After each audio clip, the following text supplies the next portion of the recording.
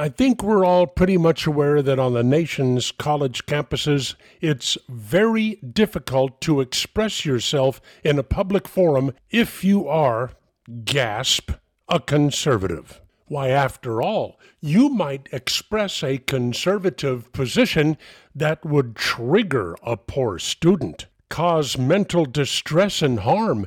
They might do badly on an upcoming test.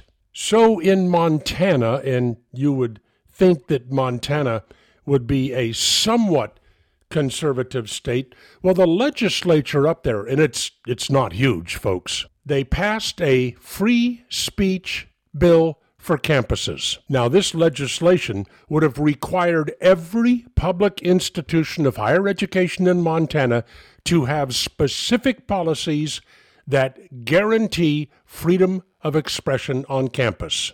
There would, for instance, be no such things as free speech zones. That's very popular with liberal college campuses. The entire campus would be a free speech zone.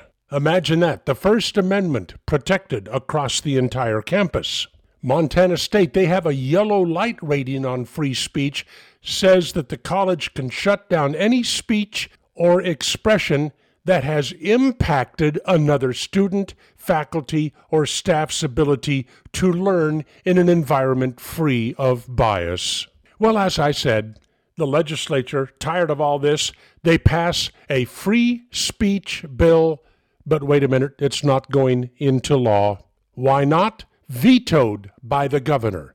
The governor, a Democrat, Steve Bullock. He's running for president. But then who isn't? Solomon Brothers Studios, Naples, it's Neil Bortz.